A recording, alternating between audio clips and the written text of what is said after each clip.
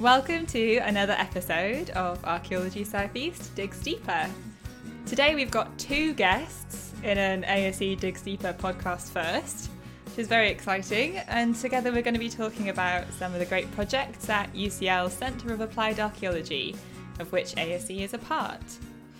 We'll particularly be focusing on the Delphi project, which is an Erasmus Plus project dealing with the development of continuing professional development, or CPD, for heritage interpretation to facilitate lifelong learning for social inclusion and European cohesion, which is a bit of a mouthful, I think it's fair to say. So here to tell us a bit more about what that means are our guests, Sarah Wolferston. Hello. And Jelena Ver. Hello there. So to start us off, let's talk a little bit about both of your heritage backgrounds before delving into the Delphi project itself. So Sarah, do you want to start us off? Yes, sure. Hello, everybody. I am an archaeology and anthropology graduate, but so I haven't done that much of either, really. I've spent more time working in international development and heritage policy than actually sort of doing archaeology and anthropology. Although I have been a digger, I have done my time in a very muddy site in the Fens. I spent about 6 months digging for CAU. 100 years ago. But yes, I did my MA after sort of working in Europe for a little bit for the United Nations, a little bit for a migration agency, actually, IOM. I came back to Heritage via UCL, a Masters in Cultural Heritage Studies and Managing Archaeological Sites. With both Masters programs are still running. And I did my dissertation, because I've been working in international development and migration, I did my dissertation kind of on those topics and how heritage is used in post-conflict situations.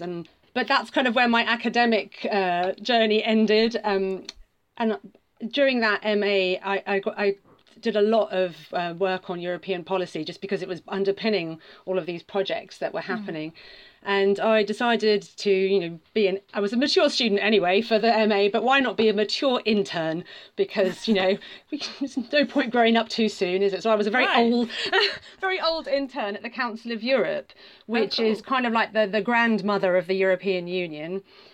When I came back from Strasbourg to London, I was employed by the Institute of Archaeology to carry on working with the Council of Europe on heritage conventions and some of their other projects they do, because they work in partnership with the EU and with national governments. So kind of that's where my journey to the Delphi project began, this project we're going to talk about today, is because I've just become known at the CAA as the European heritage person, which is obviously I didn't think was going to last as long as this post Brexit, but I'm still going on these Erasmus Plus projects, and there's another one that's just starting that we can talk about a bit later. But yeah, so Delphi, I've been working. It was 2018 Delphi started, and it's just drawing to a close now. So that's cool. So how did you get involved in the Delphi project? What's your heritage background? So, hi, I am archaeology graduate as well, and I'm currently wrapping up my MA in public archaeology. I also work for ASE.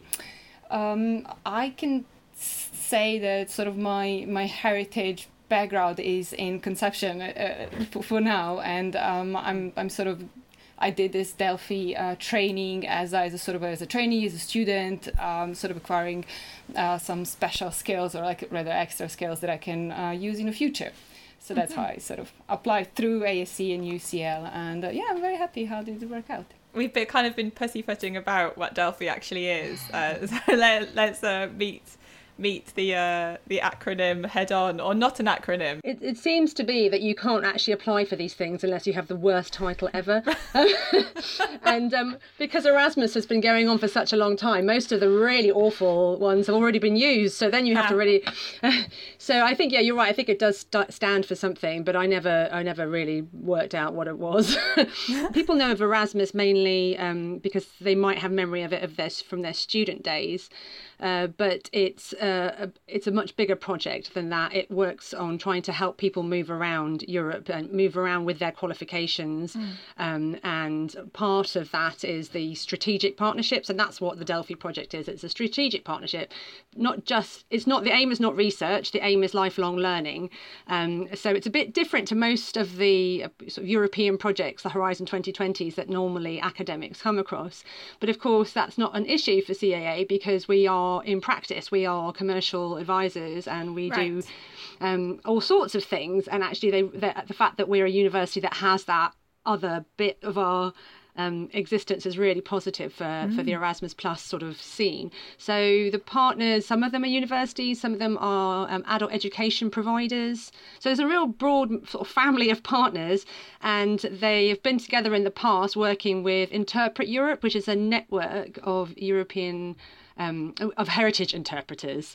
So that's why the focus of Delphi is heritage interpretation, because it has this kind of sponsorship and previous projects in which people came together to try to sort of describe what that profession meant. And it was news to me as well, because although we've in the world of archaeology, we've come across the idea of interpretation and how it's theoretical underpinning of all we do is that we interpret, but the commercial application of that is slightly different in the world of museums and guides, and so that's really who this heritage interpretation network is. And they they were taking on a previous project in which they had written a whole framework describing their skill sets called a competence framework, and they wanted to hone down on certain competences and certain skills areas, and that's what this project is about. It's about honing down on the way that heritage interpreters talk about European values and social cohesion. So that's why that those words are in the project title. So each partner had to sort of look and see what other projects were going on in their country and pool all of their ideas together. Then we had to find trainees, and I luckily found the lovely Anna. It made sense to be somebody who was familiar with heritage, but was also working in a commercial, practical way, because this isn't a research project; it's a training project. So that's why we put a call out for applicants from ASE, from UCL in general. It went out to a much wider group, but when Jelena said she was interested, we were delighted, because she really could see where we were coming from, doing her masters and also working with archaeologists who are obviously doing interpretation all the time, and more and more we're having to think about how we do that, how we skill people up within our sector to do. To work with the public, because that's basically what interpretation is. It boils down to that voice that is coming from the world of knowledge and going out to the community. That's what this project is fundamentally. It's how heritage people talk to other publics. Yeah, because when I try to explain to my colleagues also, like, what is it about and what do we do, one thing that kind of popped into people's minds is like, oh, so this is like alternative approach to how do you kind of form narratives around the site. It's like, sort of, okay. I don't know how you felt about doing it, but it really felt like it was coming from the world of communication rather than what I think in Europe it hasn't been very cutting edge is co-creation with communities. It's still quite kind of, and that was, I think, what we found that was the kind of the dissonant bit of the project for us. It was positive in so many ways. We came up with a new competence framework that was that's the underpinning to a training course is like the outcomes, and we sort of rejigged it and tied the course to it, and it's really about sort of social engagement and community cohesion in that sense, like getting communities to come up with their own stories, getting communities to come up with their own development plans rather than us telling them what to do. That comes across in the project, but the actual training possibly was a bit more mainstream than that and was more sort of a traditional heritage interpretation approach rather than cutting edge. So that's it was a good project, but that was its shortcoming. But hopefully that you still found it was a useful one, Eleanor. Oh, no, absolutely, because as I understood, like, we learned and you learned with us, in sorts of, like, we all asked the right questions and we kind of tried to figure out, okay, how to do this and how to make this happen. And I think we have to say this kind of it was in midst of the COVID pandemic, so we were trying to do our little projects in, I think, March and April and May, when it was like the worst wave. And we managed, especially considering it was a community engagement project. Exactly. But then I also find very interesting that people actually find this at the time really good, because they found something to think about and something else to kind of focus on. So like, okay, well, heritage archaeology, there you go. We kind of this is there's been a real proliferation in this last 6 months of online training opportunities and online networking. So it's really good that we were sort of thrown into that deep end, because in the first year in 2018-19 we were sort of setting up this course and looking for people to do it, and the idea was that it was going to be, and it was, in fact, we delivered the course before the pandemic, a blended learning course, by which we mean there's an element which is online and there's an element that's face-to-face, and the online is also varied. So there's webinars in which you see people and you talk, but there's also online learning that you must do on your own. So that's what we've done. We've created lots of modules that sit now on an online learning platform. So that's the product of Delphi, is that we've tested these modules with our lovely student cohort. There's about 10 people that in the end, it was 20 signed up and 10 saw the course through. Together with them, with their feedback, we created these sort of, I think it's about 15 modules on the online learning platform. And we also had 4 webinars, and then we had a week of face-to-face training when we all toddled off to a beautiful castle in Belgium. Yeah, it was brilliant. But that was in February, just before the lockdown. That was the last time we actually travelled. Anyway, the last time we left the country, we left our houses almost. Yeah, exactly. And it was a castle, so it was it was an amazing castle.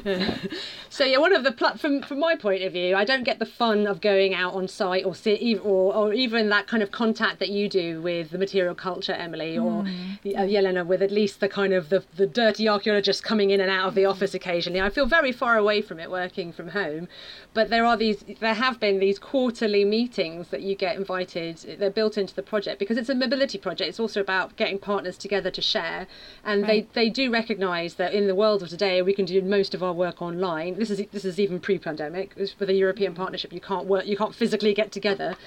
But they do value face-to-face at key moments. So the launch of the project and the end of the project are face-to-face, and there's 2 other meetings. So it's a nice part of unfortunately not being an archaeologist and going out in the field, but at least there's this kind of face-to-face element of the European project.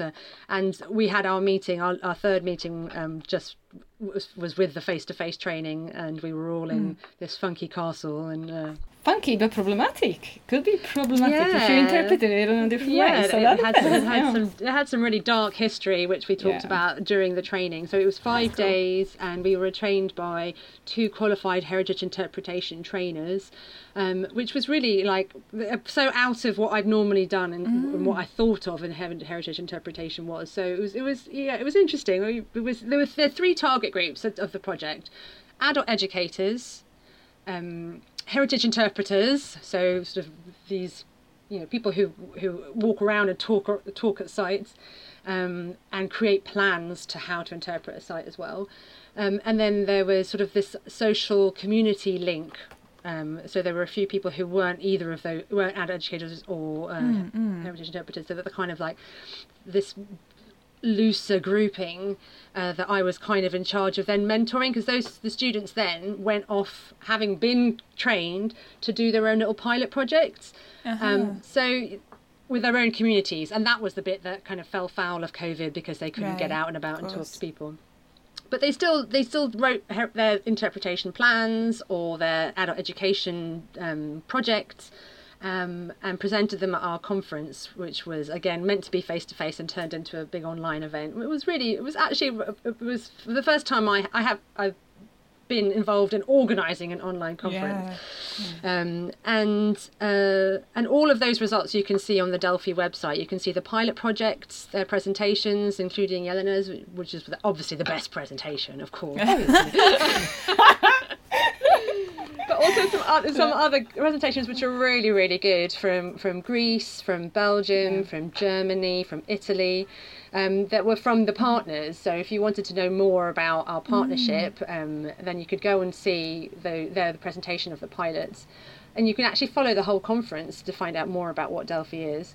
Great. But it's drawing to a close now, so hopefully what will happen next is the partnership will still be offering the course, but it will be the learning providers who contact us who will then take those modules and make them their own. And they've got the competence framework that underpins it all. So that you can use the competence framework to design a course together with our modules, but you can also use that. It looks like a job description almost, the competence framework. So you can sort of pick out bits of it, even to think about your own training profile or your own skills, or skills you would like to develop, or if you were hiring or creating a team and you wanted that kind of social heritage person, then the competence framework is good for that reason. So the heritage, it's not so much about what is heritage, what is archaeology, it's not a technical course from a professional archaeology or museum point of view. What it is, it tells you about interpretation and getting people involved in telling stories. So if you're an adult educator or a further education college and you wanted to do a community focused course that got people to talk about their local area or their local identities, then there's loads of stuff on that you could use from there to get those sort of learning opportunities going. So it's more like seeing heritage as a context, a place for learning, and a really good vessel for storytelling. So that's one of the main ways I think it will be used by adult educators. Or for community workers, community group workers who are working with either somewhere that in a place where there's a very grounded sense of who you are as a community, or a place where there's lots of different communities that you want to kind of draw into your community's strategies for development. Yeah, exactly. Or it's so political, isn't it? The idea of what we're sharing, but but it's just to increase that kind of dialogue, that kind of talking about where we all come from, and there's the cohesion, That's I suppose that's the cohesion side of the argument, is that we've all got a story to tell. Can I just add, like from the student sort of point of view, there's a lot of publication there. There's a lot of kind of tests and walkthroughs that you can do. So anybody really who you don't necessarily have to be interested in interpretation. If you're interested in heritage, in archaeology, in human communication, in storytelling, it's a really handy sort of platform to go and see and pick up anything that you need. So I would encourage anyone really just to go and check it out. Yeah, so anyone can check it out. This sounds like a commercial. Exactly. I think the partnership is well, hopefully that's what will happen. I mean, it might we're still like finalising everything on the website as we speak. I mean, the project was supposed to end in December, but these things kind of hit Christmas and then drag on a bit. And but we've had the last funding that we're going to get, so now it's just a matter of each institution putting the dots on the you can find it on the CAA website, and hopefully you'll have it on ASE. I'll put links in the description of this episode as well, exactly, so and then you can find out where the course sits, and you can contact the partner which is going to be in charge of administering that online bit, and all the materials are out there for free, and then you can make what you will of them. I think that's what these EU projects, they're pilot projects, they're meant to be testing stuff, so it's not all kind of polished and amazing, but what it represents is 2 years work of people putting their heads together and making all those inevitable compromises that these things do when you come from different sectors and different countries. But I think what's out there is definitely worth having a look at. I think what I want to look at as well and have her tell me is, Jelena, what did you do your project on?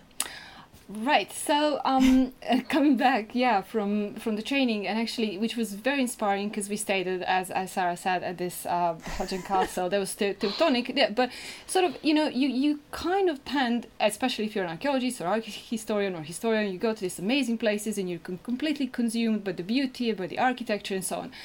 And then they tell you, well, it's Teutonic, and then you start thinking, oh wait, who were they? What did they do? And it's like, oh wait, but this is a bit tricky. So how do I approach this? What do I tell? How do I tell? What the questions to ask? Who are the recipients? How do I, in that sense, then they kind of sent us off home and said like, okay, now you have a platform, you have a sort of knowledge, or where you know where to look at to kind of know what questions to ask, how to tell your story about the site, what is the story there, whom to ask, how to talk to people.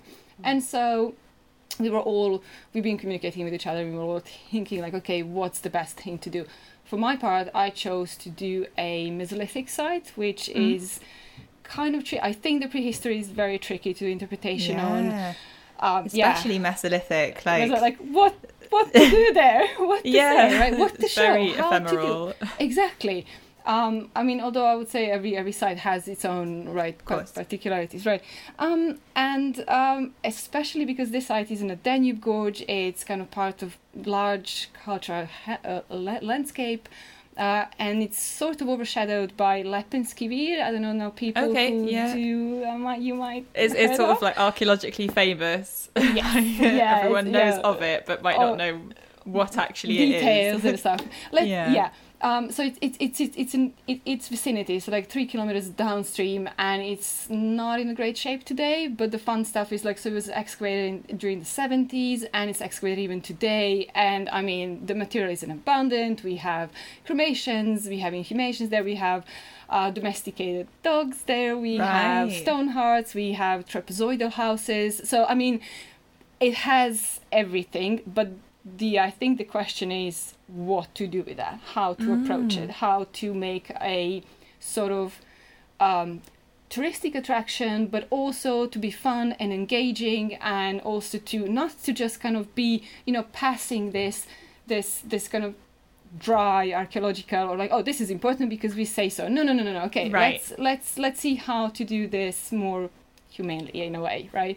Yeah. So then everything I thought I would say 2 months ago or 3 months ago before I started this, I would be very, very dry and very archaeological about this, and I would say, well, this is important because, oh my god, this is one of the best documented and analyzed Mesolithic, Neolithic transitional period, and so on and so on. And then, you kind of stop and you think, it's like, okay, let's ask to start with who is the community, who are the locals, what they think of, how they feel about it.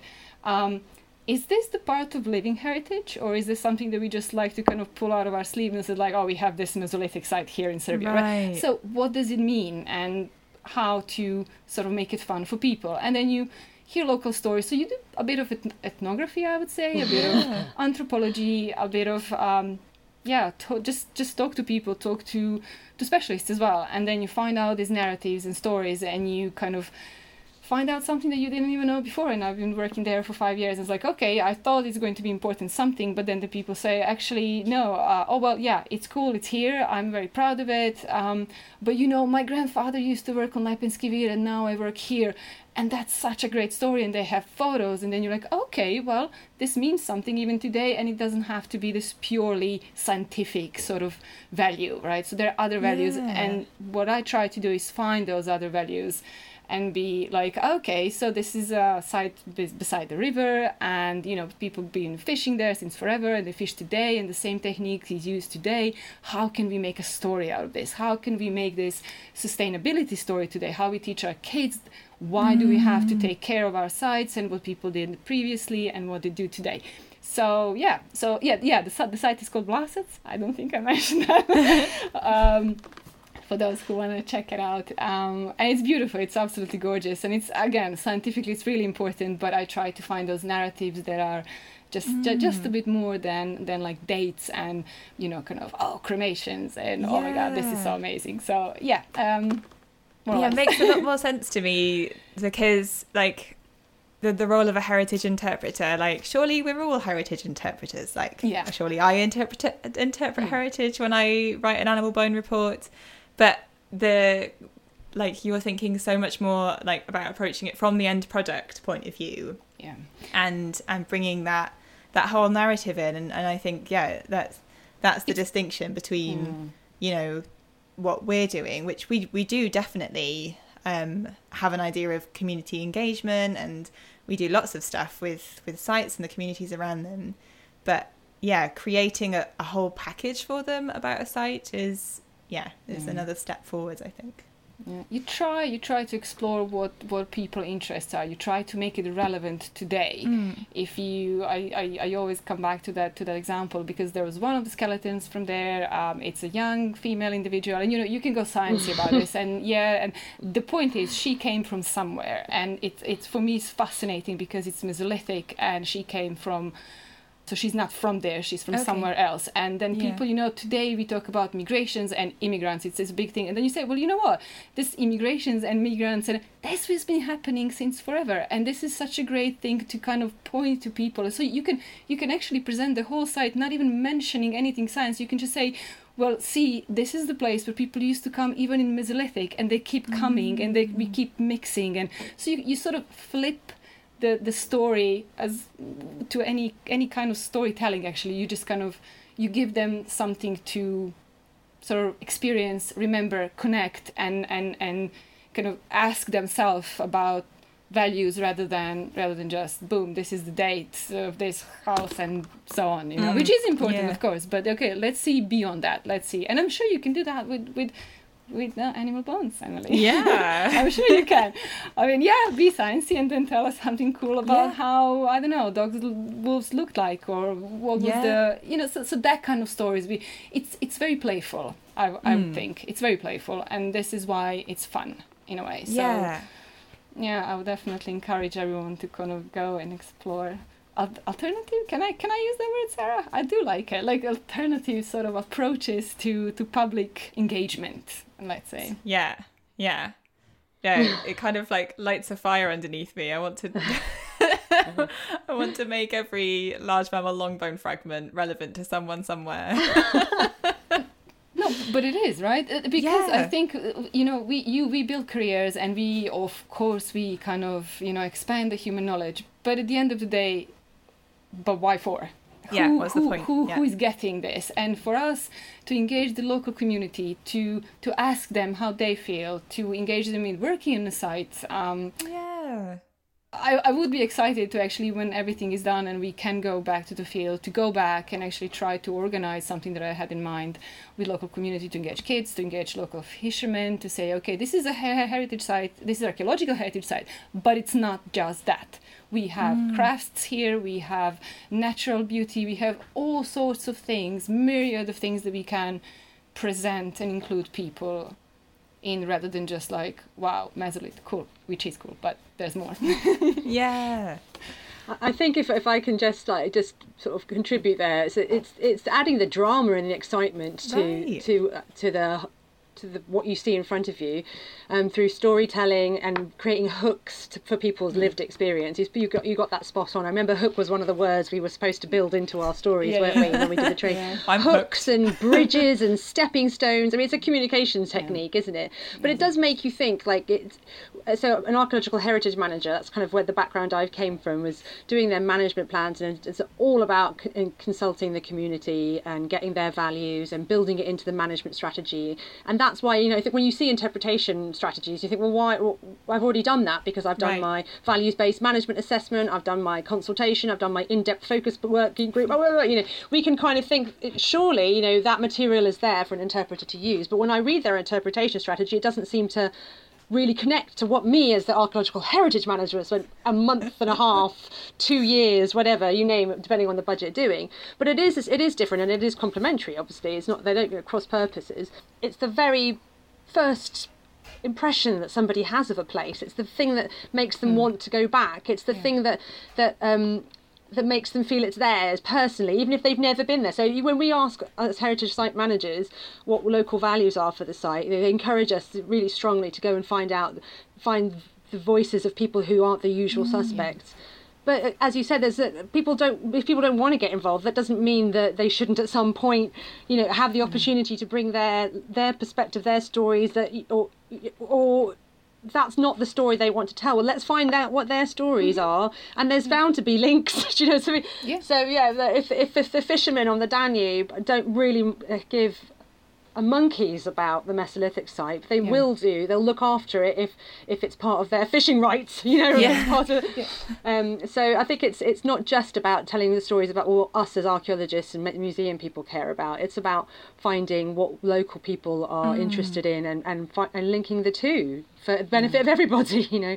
And I think that's what Jelena did really well with her plan for Vlasak. So I do have a look at that if you've got a chance, listeners, because it was really beautiful, because she's got some good designs, and of course because the project also looks at what media you're going to use to tell your story. And so yeah, I think that was really, really beautifully done, because of course it is a very visual thing, isn't it, when you're on a site? You want to it's not just about the stories, but of course it's also about, I think the thing about when we have a public archaeological event, the theatre is the site, and the actors are the archaeologists, and the public can be more or less engaged in that, and hopefully they become actors and have agency too. Yeah. But this whole heritage interpretation thing in Delphi made me realise how it's not just the moment when you're telling the story, when you're physically present on the site, but it's what happens next, and how do those stories persist and gather and grow and become organic and part of the next story for the next people.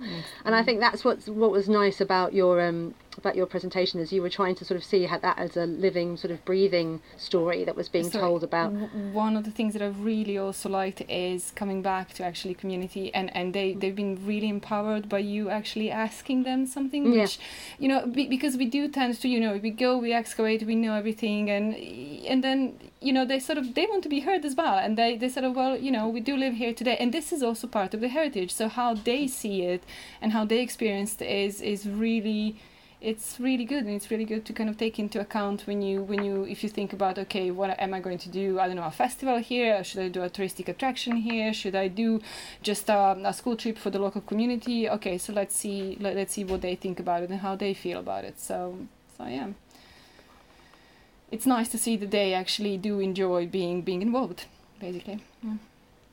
Definitely. So I mean, this sounds like a really great outcome of the project, and so I guess that leads us quite nicely on to talking about where we go from here. So obviously the Delphi project will carry on existing in some way because of the products that it's come up with, and hopefully people will do those courses and we'll hear about them. So if you were listening to this and want to do a Delphi training, then do let us know that you're doing one, please. Yes, I will update you. I will definitely update you if I do manage to organise something going back this summer, probably. But yeah, I'll see. That would be great. I mean, to all the Delphi pilot participants, but also any random person who hears this and goes, oh, I'm going to look at that. You know, let us know, because hopefully we can support you in some way. But of course, you know, so Delphi is a culmination and a building upon other projects with various partners, and some of those partners that were in Delphi have come up with another project and invited UCL to participate, and we were successful. It was the last opportunity that UK partners had to be involved in an Erasmus Plus strategic partnership project. So it was a bit of a punt, and luckily that it came through, and it builds on Delphi, but it's not focusing as much on the sector of the professionals that call themselves heritage interpreters. It's focusing specifically, it's called People, Places and Stories, PPS, and that is very closely linked, those three words, to the Council of Europe's Faro Action Plan. So Faro is a shorthand, it's not an acronym, it's a place, but for the Council of Europe's, this is another long title, Emily, bear with me. No problem. The Council of Europe's Framework Convention on the Value of Cultural Heritage for Society, which was opened for signature in Faro, Portugal in 2005. And as a framework convention, the word framework is important because it encompasses all the professions that we know and love. It encompasses the other conventions, the one of the archaeologists, Valletta Convention, the one for the buildings people, which is the Granada Convention, and the one for landscape people, our GIS friends, that's the Florence Convention. Now, those have increasingly got more people focused and less kind of techie, and, you know, for example, Valletta came out of the period where a lot of destruction was going on through development. So that's really focused on, PPG 16 style polluter pays.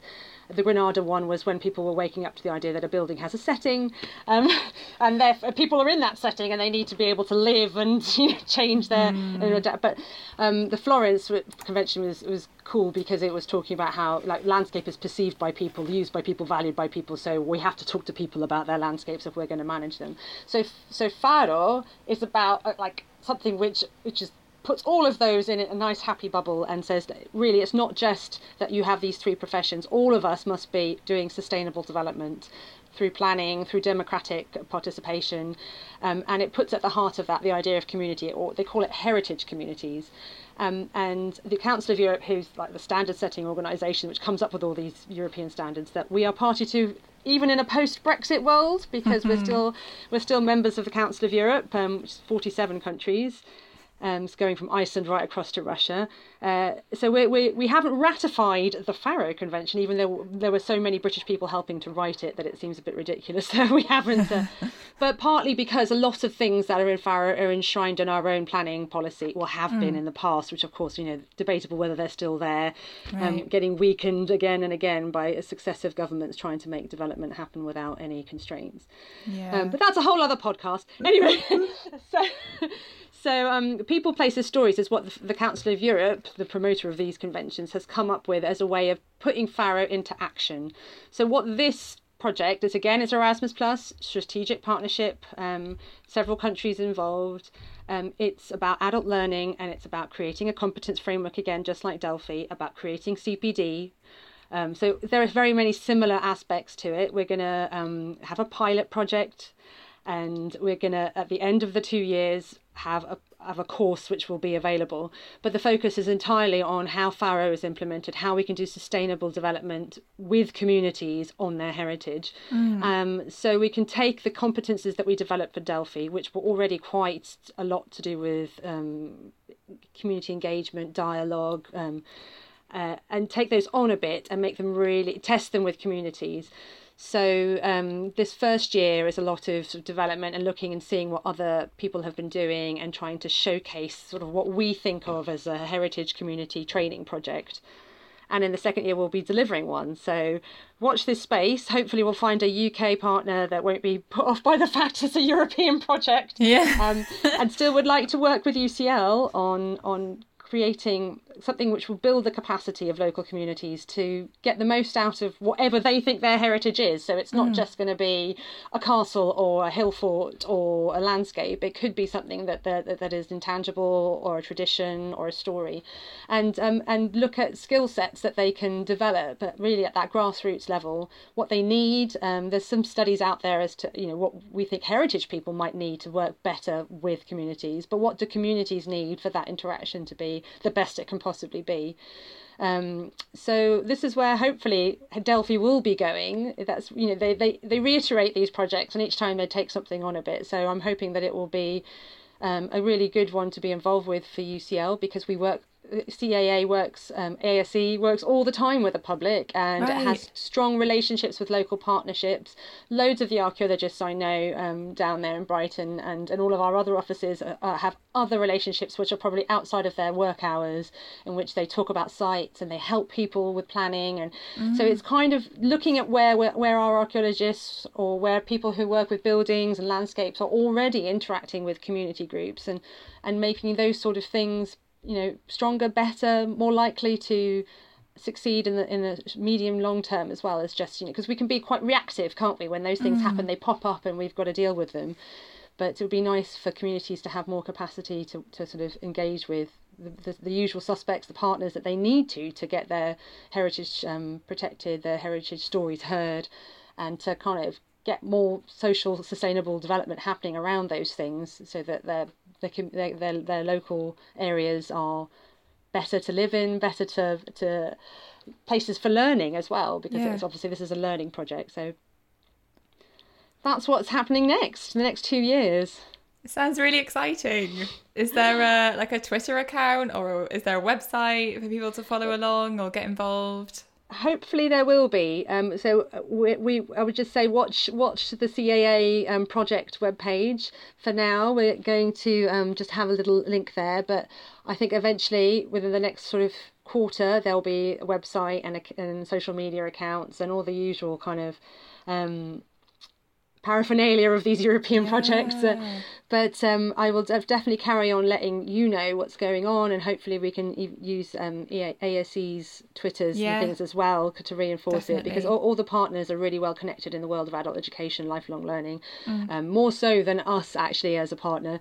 So what we bring in is our the way we're connected to heritage communities on the ground through our archaeology. So and through all of our amazing students at the Institute as well, who are all doing loads of community projects, because it's such a big theme. It's such a big so important. It's what I think you probably were experiencing this as well, Jelena, doing public archaeology, and I'm sure it was a big part of your work at UCL as well. The Institute is really on this. It really wants this to be a mainstream part of our teaching. So I'm really hoping that I'll get students involved as well in doing bits of this project with me, so we can sort of join up all those dots.